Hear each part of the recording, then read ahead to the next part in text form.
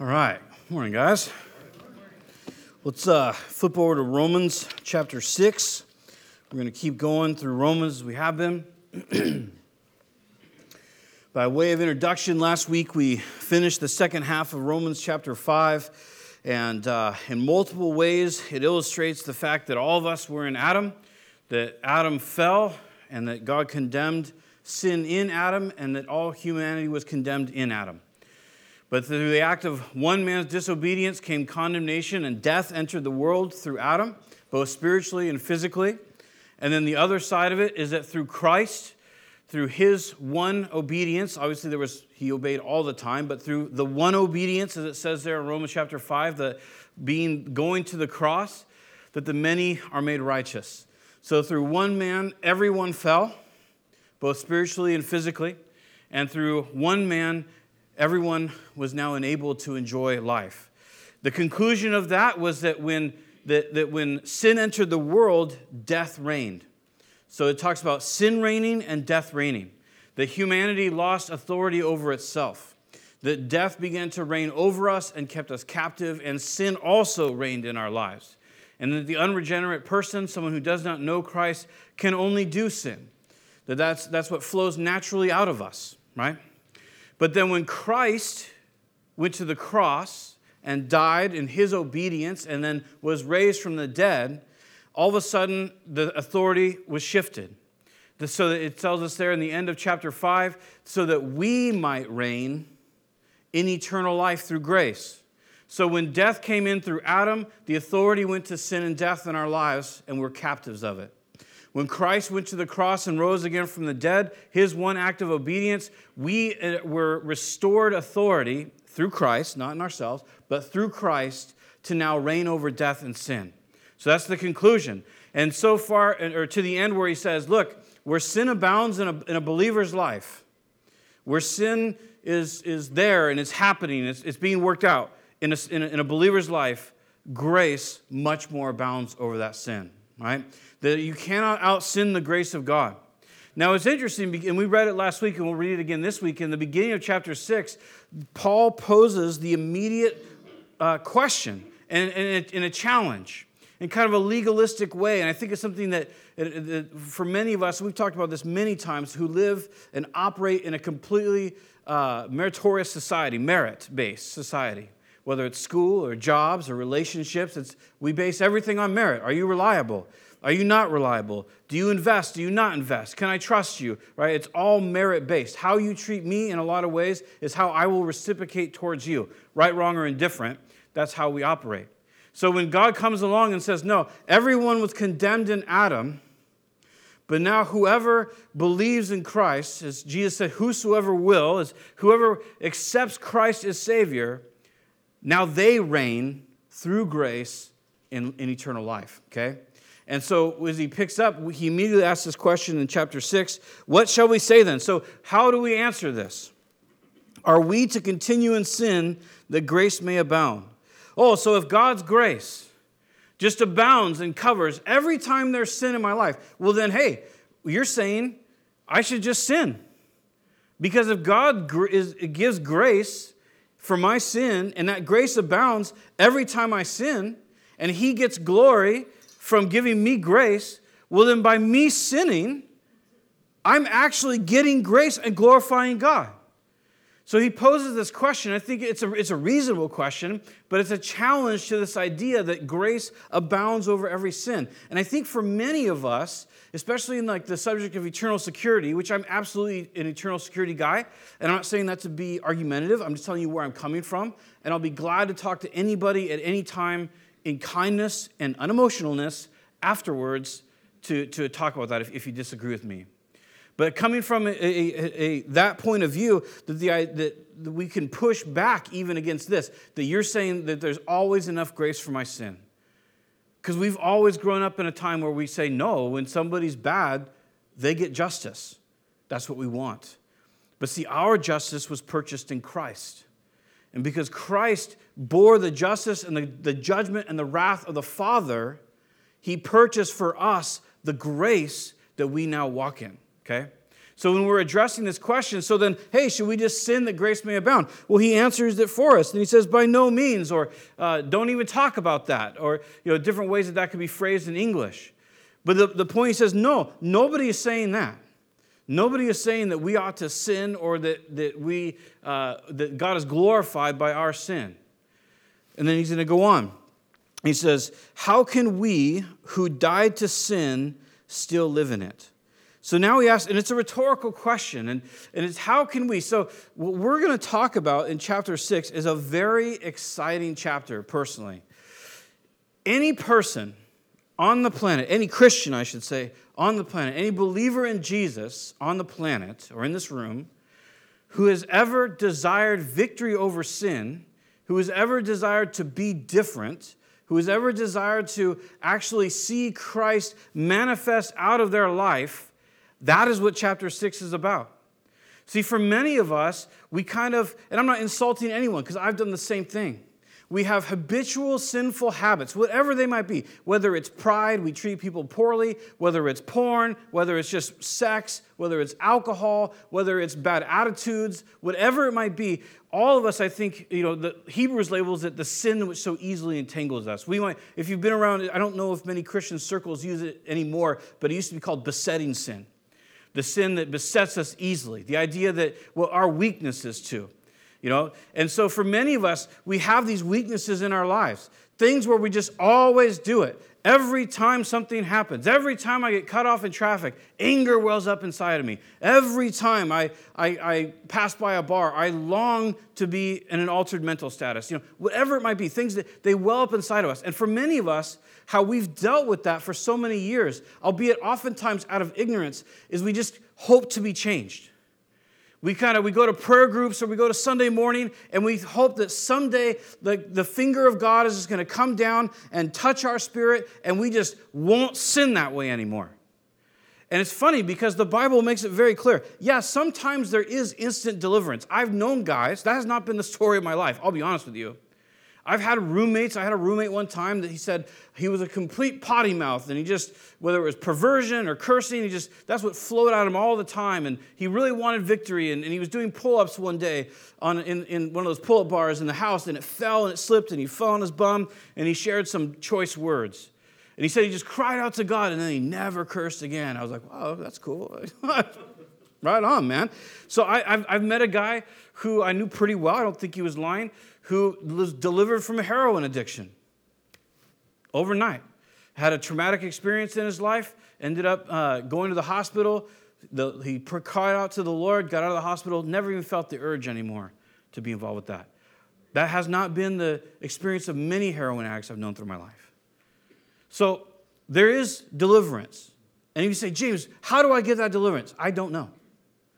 And I think for many of us, we've cried out for that kind of deliverance in our life, whether we say, Lord, I don't want to be angry anymore. I don't want to be proud anymore. I don't want to, fill in the blank anymore. And then we get up the next day and we still do it. And we go, I don't know. And then we come up with words like stronghold, and I know I need to go to this special evangelist, or this person over here can deliver me, or this specific prayer. If I just prayed the prayer of Jabez, then, if you were a Christian in the 90s, you know what that is. Then the Lord would expound my borders, and I would have victory. Look, I'm not saying the prayer of Jabez is worthless. I'm just saying that one person at one time, well, two evidently, because one wrote a book about it, prayed it, and something good happened to them. And we latch onto those things, and we say, well, then if I pray the prayer of Jabez, then this will happen to me. And then it doesn't, and we're left like, why not? That guy prayed that his borders would be expanded, and look, he's got a great job, and everything's perfect in his life, which obviously isn't true. But now I pray the prayer of Jabez, and where's my expanded borders? I just want to expand beyond pride. I just want to expand beyond lust. Why doesn't it change me? A lot of times, all the time, we're complicated beings. And we have an eternal soul. We have what we've been referenced here as a sinful nature. What we're going to find out about today is we have a new nature, or a new man that was created by Christ, a new life. And we're told that we have to choose to walk in that life. So sometimes in some lives, for whatever reason, and God only knows, and to Him be all the glory, people just have instant deliverance from things. But in my experience personally, and in most of the people I know, that's not a normal life experience. to just have a besetting sin removed from you. Am I saying that God doesn't work? No, I am not saying that. Am I saying that it's by our own labor that we alleviate sin from our lives? No, I am not saying that. I'm saying that in chapter 6, Paul lays out in Romans how you and I, the dynamic at hand, and how we can choose life in every situation. For me personally, when I think about these verses, and you need to think about them in whatever context they mean to you. And what I mean by that is this. You know what sin you wrestle with. You know what sins easily beset you. You know what clouds your judgment and things that you instantly walk in. When I look at this and I think about it, when I think about the church, you know what? The church universally, not necessarily ours, but universally, I always come back to this, because to me this is the most impossible sin. Where Jesus said, here is John 13:35, herein shall all men know that you're my disciples, if you love one another. So I'm not here to talk about having a devotional time and you're in sin if you don't or something like that. I'm not making a rule about it. I'm not here to talk about here's how you can stop sexing it up, although that might be true too. But I want to talk about what I would look at as like the most core issue of every human being's life that we all wrestle with. Loving our neighbor as ourselves. To actually look at someone else who disagrees with me, dislikes me, whatever it might be, and say, to be able to look at them from the heart, not just consciously. Consciously is good. It's good to say, you know what, God calls me to love this person, so I want to act in a seemly way towards them. That is great. But you know what is better? Actually loving them. Being able to, like Jesus, look at a human being and say, I have compassion for you. Not get out of my face, bum, get a job. Oh, you might be able to evaluate and get to know someone and say, you know what, I understand you're not working because you have this life pattern of sin where you have chosen laziness and to receive, but I still love you. I understand that you're an alcoholic and it may be 100% your fault because you've done nothing in your life to try to not be that, but I can still love you. If Jesus can say of the religious leaders of the day that ultimately would crucify him, that he loved them and how he would have gathered them together like a hen gathers chicks to them himself. That picture of how a hen keeps the chicks warm, protects them, right? He says, that's how I would have done to you, everybody in Jerusalem. So if Jesus can look at those people and say, I want the best for you. I have a heart for you. That's where I think we can just bring this today. Everything else after that is honestly quite secondary. It was said, I believe it was Augustine who said, love the Lord with all your heart and then do whatever you want. Because that's the liberty we have in Christ to first and foremost say, I'm thankful for what you've done for me. I thank you for the cross. I thank you I'm set free. I think you have so much for me. Now I'm just going to walk with you. That's the picture of the garden, isn't it? Creation of man and woman walking through the garden, trimming trees, doing bonsai, harvesting, whatever it was they were doing. And then God would walk with them. Not an independence from God, but a life that they lived in joy and in peace and in security that was broken by sin. And now God says, I want to renew that life in you today, now, in this very moment. But it's going to come through renouncing sin. And first and foremost, it's going to come from renouncing self and self-love, self on the throne, self-authority. And instead relinquishing that and saying, Lord, I'm yours. And that's really what this verse, or I should say these verses, are all about. So he says, how can we who died to sin still live in it? Now we know that we died to sin, and that's what he's going to talk about here. Now think of it this way. It's not just that we've died to sin acts. It's that we've died to the sin nature. Who we are intrinsically. What Adam gave us, a sin nature, we've now, as a believer, died to that. And he's going to talk about how that works. The second thing that we need to consider in this is not that we've just died to sin, but in the questionnaire, how can we live in it? It's not just saying, how could a believer sin? But the question that he's proposing is, how could a believer thrive and have life, abundant life in sin? So the answer is they can't, right? It's rhetorical. It can't be done. Now, there are some debates, and we don't have time to get into it today, and I've actually thought about maybe next Sunday doing a complete thing on this. But some people would use this verse and try to say, see, a believer will never have habitual sin. And to that I would just say, you be careful with that. Be careful what you label habitual sin. I think many of us wrestle with sin for years and years and years. Is that habitual? I mean, if it's a habit, Doesn't that make it habitual? So we'll talk more about that, how this relates with John 3 and the idea that he who practices sin, because if we're not careful understanding and working through what 1 John says, in 1 John 3 and some other places, we can come to the conclusion that a Christian will never practice sin. But I'd be willing to bet if we went around this room, every one of us could probably point to something pretty immediately that we've wrestled with for our whole lives, whether it's judgment or pride or hatred or lust or whatever it might be. And so then we have to tell ourselves, well, I'm practicing sin. And then we say, no. Practicing is when you're trying to get better at something. That's a reach. We have to be careful with that. But in reality, when John 3, 9, and different places like that, the idea behind John's letter, 1 John 3, I should say, his letter to the church is not that, because the word practice actually isn't in there. It literally says the person who does sin, the truth doesn't abide in them. So who's that? And he also says in the same letter, if any of us says that we have no sin, we are a liar. So wait a minute. The person who does sin doesn't have the truth in them, but the person who says they have no sin, that person's a liar. So which is it? One of the realities of 1 John, and the realities here, is this. 1 John is referencing the two natures. He says, anyone who commits sin is the son of the devil.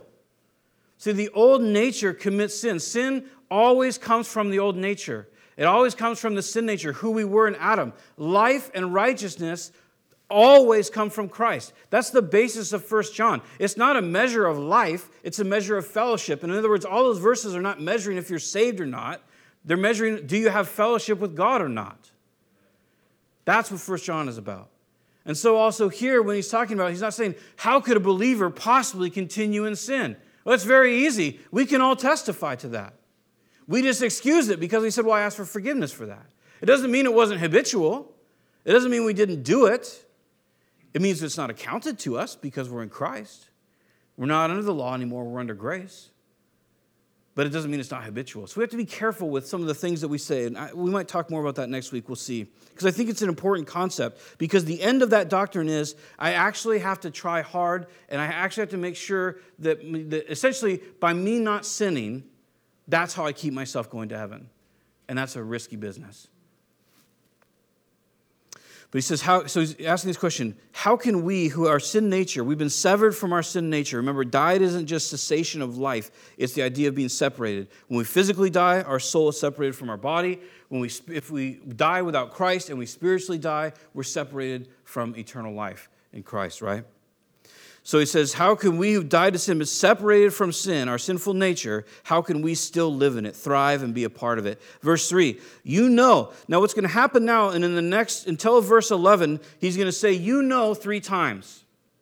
And the idea here of you know, it's actually in the negative in the Greek. It's like, or it says, do you not know? The idea is, are you unaware? But he's making the point, we know this. The root word is from the same root as to know, the idea of through experience. So what he's saying is, we know this. These are true facts. These are not things that may happen. These are not things that are conditional. These are not things that if you're good, then they'll happen. These are things, the next 3 we knows, these are things that are true for every single person who has trusted Jesus Christ in the history of the world, including this room. They're true right now. And he says, we know, so he's answering his question, do you not know that all of us who have been baptized into Christ Jesus were baptized into his death? Now, first and foremost, before we cover what that means, is he talking about water baptism? And he is not. And you say, how do you know? Because this word baptized, we don't have a lot of time, and so I'm not going to go through them. I'll list them for you. I wrote them down. See, made a list. You can look at 1 Corinthians 12:13, 1 Peter 3:18, and Galatians 3:27. And what you'll find in those verses is that the idea of being baptized, it means put into or immersed. Okay, that's what it means. So water baptism is that you are immersed in water. And it's a picture of actually the very truths we're going to talk about right now. So when he says that you've been baptized into Christ, into his death, he's not saying you literally, when you get baptized, that you have an ascension of faith, and then you go into a baptismal, and when you're at that point go underwater, then you're in Christ. It's a complete wrong idea, miscommunication. In fact, in 1 Peter 3, Peter even says, it's interesting because he's talking about Noah and some different things, and he says, which baptism saves you, not the baptism of the putting off of the filth of the flesh, but of a clean conscience. In other words, Peter makes the point, we're baptized into Christ and we're saved, but he says, no, it's not the putting away the filth of the flesh. It's not water. It's not taking a bath. That's not how it happened. It happens by that idea of I confess to Christ that I need his forgiveness, and then I'm regenerated and I'm saved. So it's that appeal, that desire for a clear conscience that saves a person. Does that make sense? So we can spend a lot more time on that, and I'm glad to do it. I really am. We just don't have time to cover it this morning. But we're going to talk about what he is saying. It's not water baptism. When you and I made our ascension of faith, when we got saved, when we were regenerated, however you would like to put it, when we trusted in Jesus Christ and what he did for our sin at Calvary, you and I were baptized, immersed in his death. We identify with his death. In 1 Corinthians 5, Paul puts it this way, we esteem that since one died for all were dead. Meaning we were all dead people. We were dead men walking because we were spiritually dead. So when Christ died for us, why did Christ die? Did he die for his sin? No, he had no sin. He died for our sin. That's why sometimes we say it's a substitutionary death. That's why he was the perfect Lamb of God, because he embodied all the sacrifices of old in the Old Testament. So we were, by God, not by ourselves, we were immersed in the death of Christ at the point of faith. Does that make sense? That's what he's saying. He says, don't you know? This happened. He's not saying it could happen, it might happen. If you do enough, it'll happen. He says, no. When you first trusted in Christ, you were immersed in Christ's death. You died also. Not you. Obviously, you're still alive. You're still breathing. You weren't even there when he died. But your sinful nature, your nature in Adam, died with him. Now, what's death? Not just cessation of life, it's separation, right? So when we died with Christ, we were then separated from our old nature, okay? He's going to go on and talk about this a couple different ways. He says, do you not know that all of us who have been baptized into Christ, immersed in Christ, placed in Christ, and that is when we got saved through faith, were baptized, immersed into his death? Don't you know that, he says. Remember, this is the answer to the question, should we continue in sin, and how can we live in sin? Right? This is the answer. He says, you can't, because you are separated from that sin nature. It's not attached to you anymore. Just try to chalk this up in the context of this is the liberty and the freedom that you've been given in Christ. This is another reason why I'm an eternal security guy. You were severed eternally from your old nature. It has no power over you anymore. It cannot demand obedience from you anymore. Before we were saved, we did not have the Spirit of God in us, and we could do nothing but obey our old nature because our old nature was what came natural. Whereas now, as we're going to get to in a minute, we have a new life in Christ. We died with him. We're severed from the old nature. It doesn't have power over us anymore. And now we're going to get a new nature that was created in Christ. So he says, verse 4, we were buried therefore with him by baptism, immersion, not water, immersion in Christ, into death. We were buried with him. A very stark allegory or metaphor.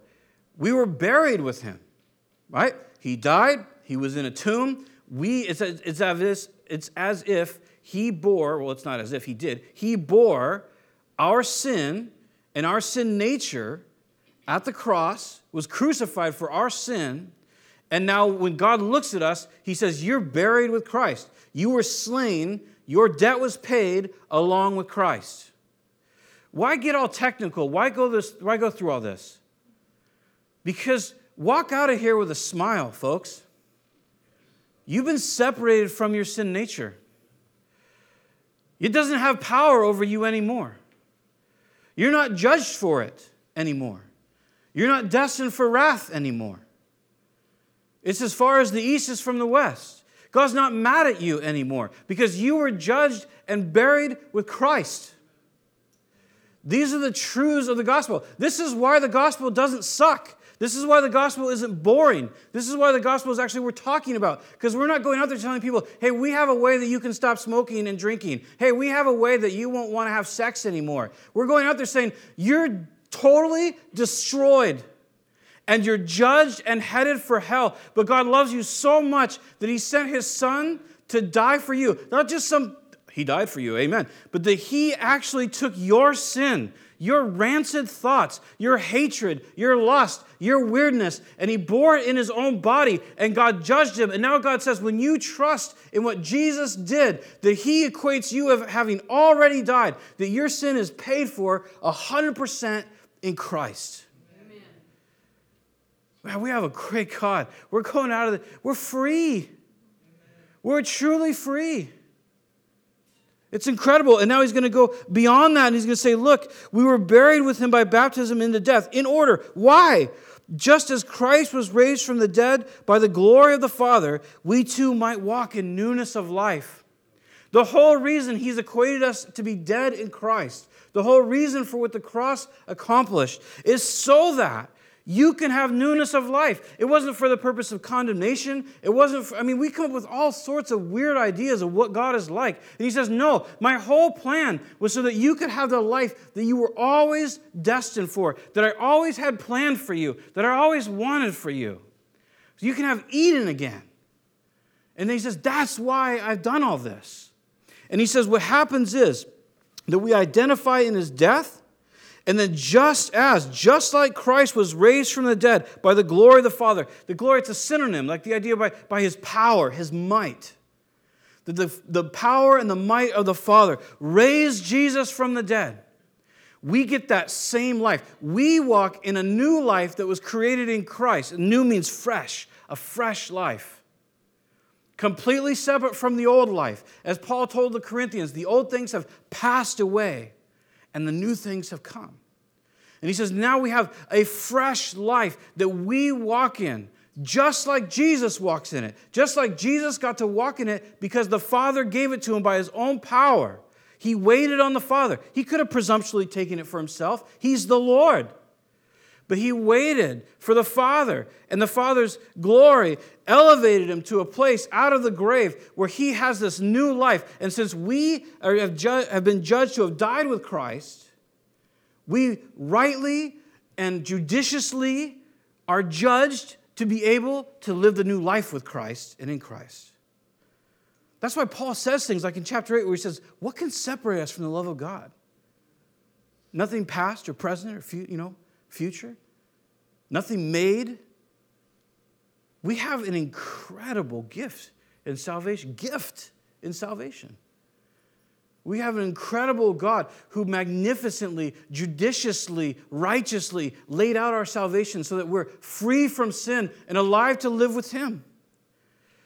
You know what? People kind of argue and they get upset about the idea of cheap grace. You know what? For us, grace was very cheap. It cost us nothing. But it cost God His Son for us to enjoy. Not that we become more important than God, or nobody's saying that. Just saying that He's given us an incredible gift that has everlasting power and everlasting merit and everlasting joy and peace and everything that comes with it. And He says, it's all for you. And it's through my Son, Jesus. We need to know that. We need to know that we're not powerless against sin. We're not victims to sin. We're none of those things. We're reigning kings. We're a nation of kings and priests, we're told. That we reign in life through the grace of God through Christ. He says, verse 5, for if we have been united with Him in a death like His, we shall certainly be united with Him in a resurrection like His. And there's wide implications there. His body, His resurrection body, will receive resurrection bodies. We know that from other places. The quality of life, the heavenly life, all that. Verse 6, we know that our old self was crucified with Him in order that the body of sin may be brought to nothing, so that we would no longer be enslaved to sin. Not just sin, but our sin nature. So he says, not only have we been died with, we were crucified with Christ. Our old self, the old you, was crucified with Christ. Christ bore our judgment, our sin, and by that, Paul says, that old you was crucified with Christ. See, it's been dealt with. This is not some chintzy way, some super glue, junk way of fixing something. This was an entirely done professionally, I don't know how you ought to put it, perfectly done way where it stands up in any court, in any way, in the glory, in the depths, wherever it might be, it cannot be challenged. Because you've been crucified with Christ, and if you've been crucified with him, then you now will live the same life with him because you simply identified with him by faith and said, I need the forgiveness that he's offered to me. Then after that, he gives us a reason. He says, first he said so that we can live this new life. Now he's talking about something different. He says we've been crucified with him that the body of sin might be brought to nothing. It doesn't mean our bodies. Remember, sin is an entity from chapter 5, that sin reigned, right? So now he's talking about this body of sin. It includes the old nature. Sin is an entity. So that might be brought to nothing. Literally, the idea is that our sin nature would be rendered inoperative. You might have noticed that you have a sin nature, right? You are able to still sin. You're able to choose the old ways. You're able to choose doing what God has called us not to do, right? The very things that cause us death. We're all able to choose that. Maybe you've even had those moments in your life where you so have a desire to lash out or whatever it might be. It's just a burning craziness that you feel like you have to. That is the old nature. He does not say that when we were crucified with Christ that the old nature was annihilated or exterminated or never to be had again. He doesn't say that. He says that the crucifixion took place on our behalf so that that body of sin, our old nature, might be rendered inoperative. In other words, no longer have authority or power in our life. If it had been annihilated, then we would not have any inkling for sin anymore. There'd be no urges anymore. But we still live in this body, we have an organic brain, all that kind of stuff. That all plays into this. But it doesn't have to have power over us anymore. One of the reasons that we have to be careful, there's a lot of victimization that goes on everywhere, right? I mean, there's victimization in assaults. There's a crazy amount. I was like about 1 million assaults happen in the year in the U.S. every year, something like that. It breaks down to some crazy number, like pretty much every day in the United States, there's like 2,000 or 3,000 assaults that take place. Think about that. Every day, 3,000 people are getting assaulted. And then like sexual assaults end up being like 2,100, and then the other assaults are like, I can't remember. But anyway, it's a lot. Whatever. It's a crazy amount, right? So every day there's this sin that's going on. There's this radical stuff that's happening. There's people acting out on their sin. It's not done away with. It's not rendered inactive, right? But you and I, we don't no longer have to be enslaved to sin. Not just sin acts, but the sin nature. So we have to be careful when we look at the fact that there are victimizations in the world, that we don't assume a victim stance. You see what I'm saying?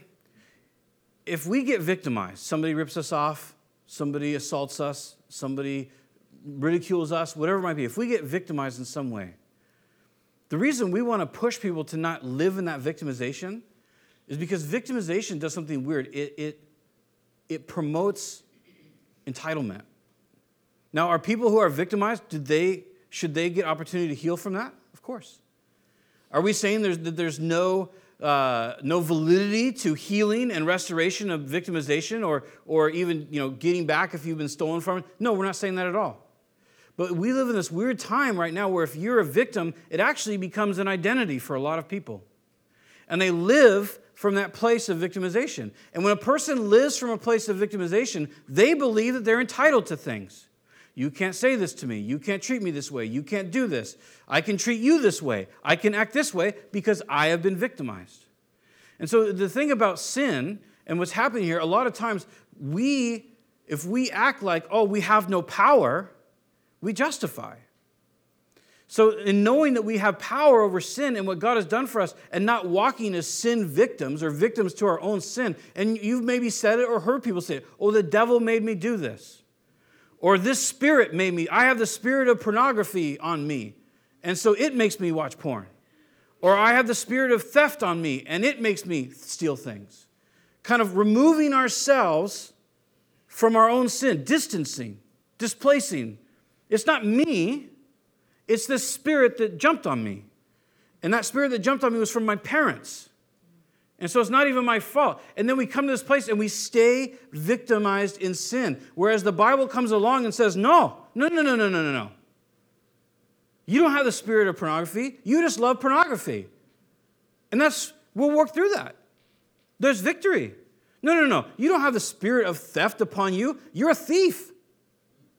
You don't have the spirit of rage. You're proud. It's your old nature.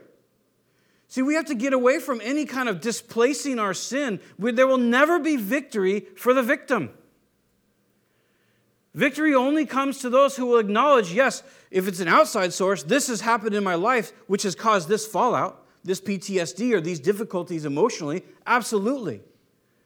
But to try to blame sin on anyone instead of coming right back here and saying, no. Yes, I feel like lashing out. I feel like this. I feel like that. That's what I want to do. But that's not my new nature. I'm not a victim to those things. I'm severed from those things. I don't have the right to treat people poorly because I've been victimized.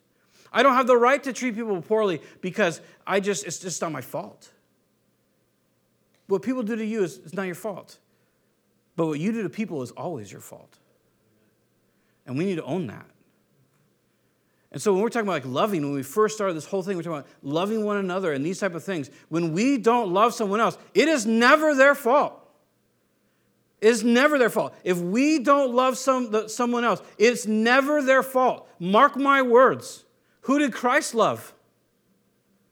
The unlovely. Specifically, those who could not be loved.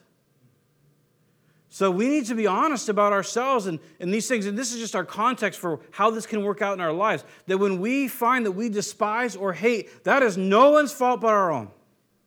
But now we have victory in Christ. Now we don't have to walk in that. Now we don't have to be given to that.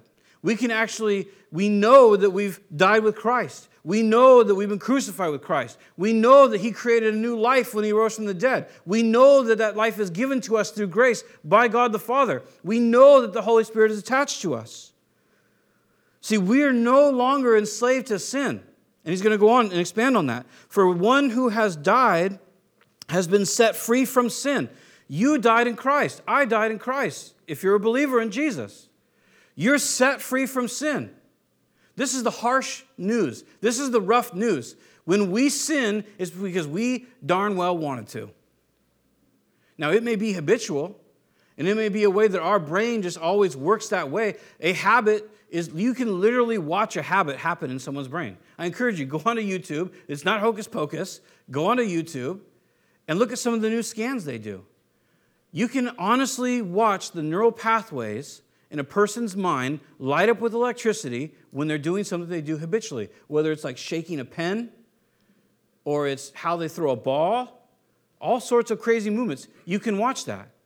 A habit, a physical habit, and even to some extent an emotional habit, is a well-traveled neural pathway in your brain where current has actually established and your brain has grown synapse and circuitry to constantly fire that habit. It's very fascinating. So we have eternal souls, and we have organic brains, and we have to overcome habits sometimes. It's interesting because that's a lot of what rehab is overcoming habit, retraining the brain. It's funny, if you go and you read the big book from any rehab center or AA, you're like, wow, the Bible was right 2,000 years ago about how addiction works. The Bible puts it this way, renewing your mind in the Word. We say we're changing our neural pathways. The Bible says, no, you're renewing your mind in the Word. Whereas my neural pathway may always go to hate or jealousy or anger, the Bible says I can interrupt that. I don't have to be a slave to my body or my spiritual old nature. I can say no to that, and I can say yes to God. I am not a slave to sin anymore, and neither are you. sin feels good because of those dang neural pathways. It's really bizarre. So he goes on, he says, now, if we have died with Christ, we believe that we'll also live with him. We've covered that. We know that Christ, being raised from the dead, will never die again. Now, this is just to make a side note. He is not crucified every Sunday when you take communion. Okay? He died once for all for sin, and he rose from the dead. Now, for many of us, we're Protestants. We're like, oh yeah, of course, what are you talking about? Hundreds, if not thousands of Christians were slain because of what I just said. So just know, it was important enough to Satan to kill thousands of people when they came along and said, no, the Bible said that Christ died once for all, and now we have victory in him. Satan hates that truth. And he used people appearing to be religious to come through and kill families, burn them at the stake, pour lead down their throats, molten lead, all because they were saying this. No, he died once for all. He's the victor forever. So it's a side note for us, but it has not been a side note through history. He says there, verse 9, we know that Christ being raised from the dead, so he died once, and now he's raised, he will never die again. Death no longer has dominion over him. Well, if death no longer has dominion over him, what does that mean for us? Death has no dominion over us. Why? Because we live in Christ's life. How? Through the grace of God. What venue? Through faith. So we have this same victory. We have this newness of life. Verse 10, for the death he died once to sin, once for all.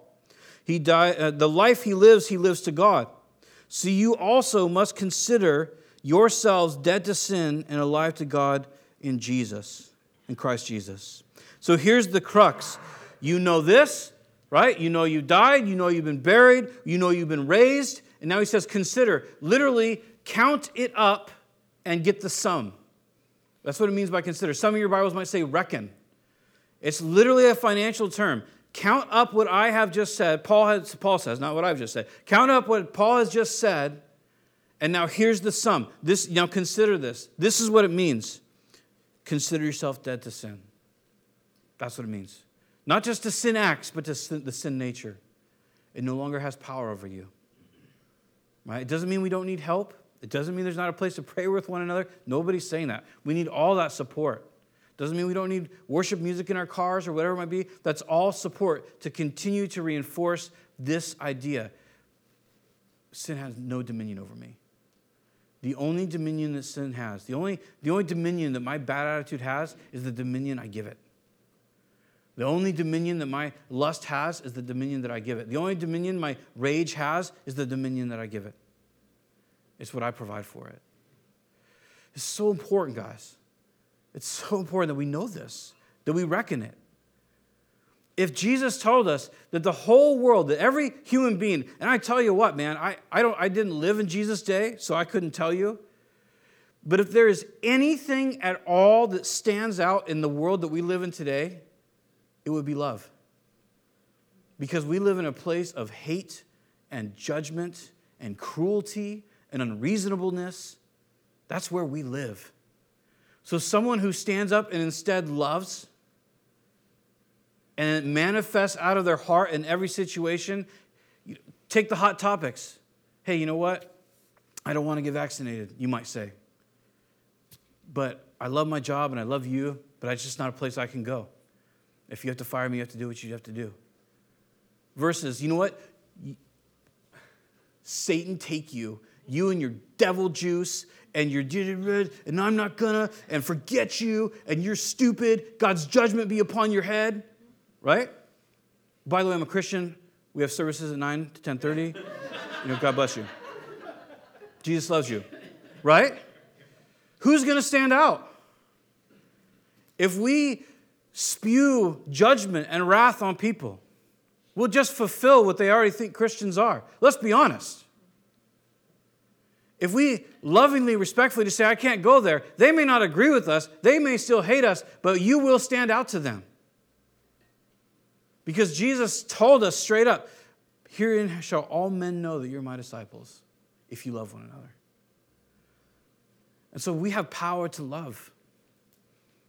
We have power to say no to ourselves. We're, just real quick, these last couple of verses. Let not sin, therefore, reign. Let not. In other words, sin can reign in your mortal body. It can. But you don't have to let it, and neither do I. Let not sin, therefore, reign in your mortal body to make you obey its passions. That sin nature and its passions, its desires, its cravings. Do not present your members as instruments for unrighteousness. The word instruments there, it's mostly used in the New Testament as military weapons. Do not present your members, your eyes, your legs, your hands, fill in the blank. Don't present your members to unrighteousness. In other words, do you see the picture here? Every time we sin, what is it? It's presentation. The urge raises up, whatever it might be, lust, hate, pride, whatever it might be, it reigns up inside of me. I have that urge, and then I can present. I can present my mouth. Here you go. I'm offering my mouth to you, sin nature, for you to use. And now I will spew my vile, gossipy garbage and judgment on everybody around me, and I will defile them. I presented my mouth for unrighteousness. I can present my eyes to observe things, my ears to hear things that are only going to promote rage and anger and hate and lust in my life. And then wonder why I have no victory. So he says, don't do that. It's all voluntary here. Instead, he says, but present yourselves to God as those who have been brought from death to life, and your members to God as instruments from righteousness. I like how he says it. Present yourself to God as those who have been brought from death to life. There's an acknowledgement. Lord, I'm yours. I know what I came out of. It is still alive in me. And I want to judge, and I want to hate, and I want to gossip. It feels so good to give that juicy morsel of how everybody else is lame except me. And I'm, all the things that we do, and we just pour out on people. I know that's where I've come from, but that's not who I am. I've come from death into life, and now I'm presenting myself to you as in life. See, this is where sin is. This is where the battle is won and lost. We talk about victory. We talk about the battle of the Christian life. We talk about soldiering on. We talk about the promised land. That is the promised land. And every time that we reject it and say, no, the flesh is so much better, we just take a step back. And we do the work of Satan. And we do it in ourselves, or unfortunately, we spew it on other people too. And Paul is coming along and saying, no, it's not who you are anymore. You're separated from that nature. It has no authority or power over you anymore because of Christ. You've been given grace in the Holy Spirit that you can say no to that. You can actually present yourselves literally in that moment, say, no, my arms, my mouth, it's not going to spew that out. Lord, my mouth is yours as one from death to life. It's yours. That's how you have victory. We have to stop waiting for God to just zap us. I'm just going to walk along and all of a sudden, I love everyone all the time. That is not real. What is real is when we're walking down the road and something happens and we go, Lord, you love that person. I confess I do not. But Lord, I want your love in my heart. And I'm not going to gratify my sinful nature on presenting my members for destruction, for me and for this other person. That is victory, my friends. That's the promised land. Remember in the promised land, what did the Jews do in the promised land? They fought with swords. There was slaying. There were giants. There were things to overcome. Now, God got all the victory, but they still had to strap on a sword and walk out every day. And in their case, unfortunately, bloodily hew down people. We have to strap on our sword, the Word of God, and we have to hew down ourselves. That's our job. To say, no, I'm one that's come from death to life. And he says, verse 14, for sin will have no dominion over you, since you are not under the law, but under grace. And he's going to talk more about that, and we will too. But he says, look, sin is not imputed to you anymore. This is the last part of the truth. Forgive me for going over. But this is really, sin is not imputed to you anymore. Sin never again gets deposited into your account because you're not under the law. You've died to the law. The first section of chapter 7 is that we have died to the law. The law no longer applies to us as for imputation for sin. It does not. Can you sin? Sure. Remember we talked all about that where there's no law, that sin was still sin. We can still disobey God. We can still not walk in what he has for us, and that will still reap destruction in our lives. It will still form our personalities and our souls into that which is repulsive, and will have to be burnt away in a 1 Corinthians 3:10 type of fire before we can come into heaven, though he himself shall be saved, as the scripture says. So you can build with wood, hay, and stubble. You can ruin your life, but sin is not imputed to you because you are under grace and not under the law. Another reason why I'm an eternal security guy. When you sin, it is not imputed to you. And you go, whoa, that's crazy. It's all we've been talking about. That Christ paid it all. Sin still has fruit. It still destroys. But it does not send the believer to hell. Because it's no longer, there's no law for you. We walk by the Spirit and not by the letter, 2 Corinthians tells us. And so you and I, we don't want to squander our salvation. We don't want to walk out of here and go, well, I'm saved, it's good enough, and I feel bubbly inside because we talked about grace today. No, we want to go out of here and say, Lord, I want to live. If you gave me this eternal life, I want all the eternal life. I want to walk in eternal life. I want to be eternal life for those around me. I want to be a blessing and a force by your grace in your kingdom. I want to be one of those people that when they're around me, that people walk away better off than they were. Not a person that is a Christian that just spews garbage on people and then wonders why we're all miserable. God has great things for us. Father, thank you for your word and the truth. Lord, thank you for these tremendous letters that we have and the tremendous grace and freedom that we have in Christ. And I pray, Lord, that we would go out of this place relishing and reveling in that. Lord, we boast in the Lord. You're our only boast. You're the only thing we have to brag about. And you're very, very worth it. You're the King of glory. You're the friend of sinners. And we'd be lost without you. But we worship you, Lord. You're very kind. In Jesus' name, amen. Hey, God bless you guys.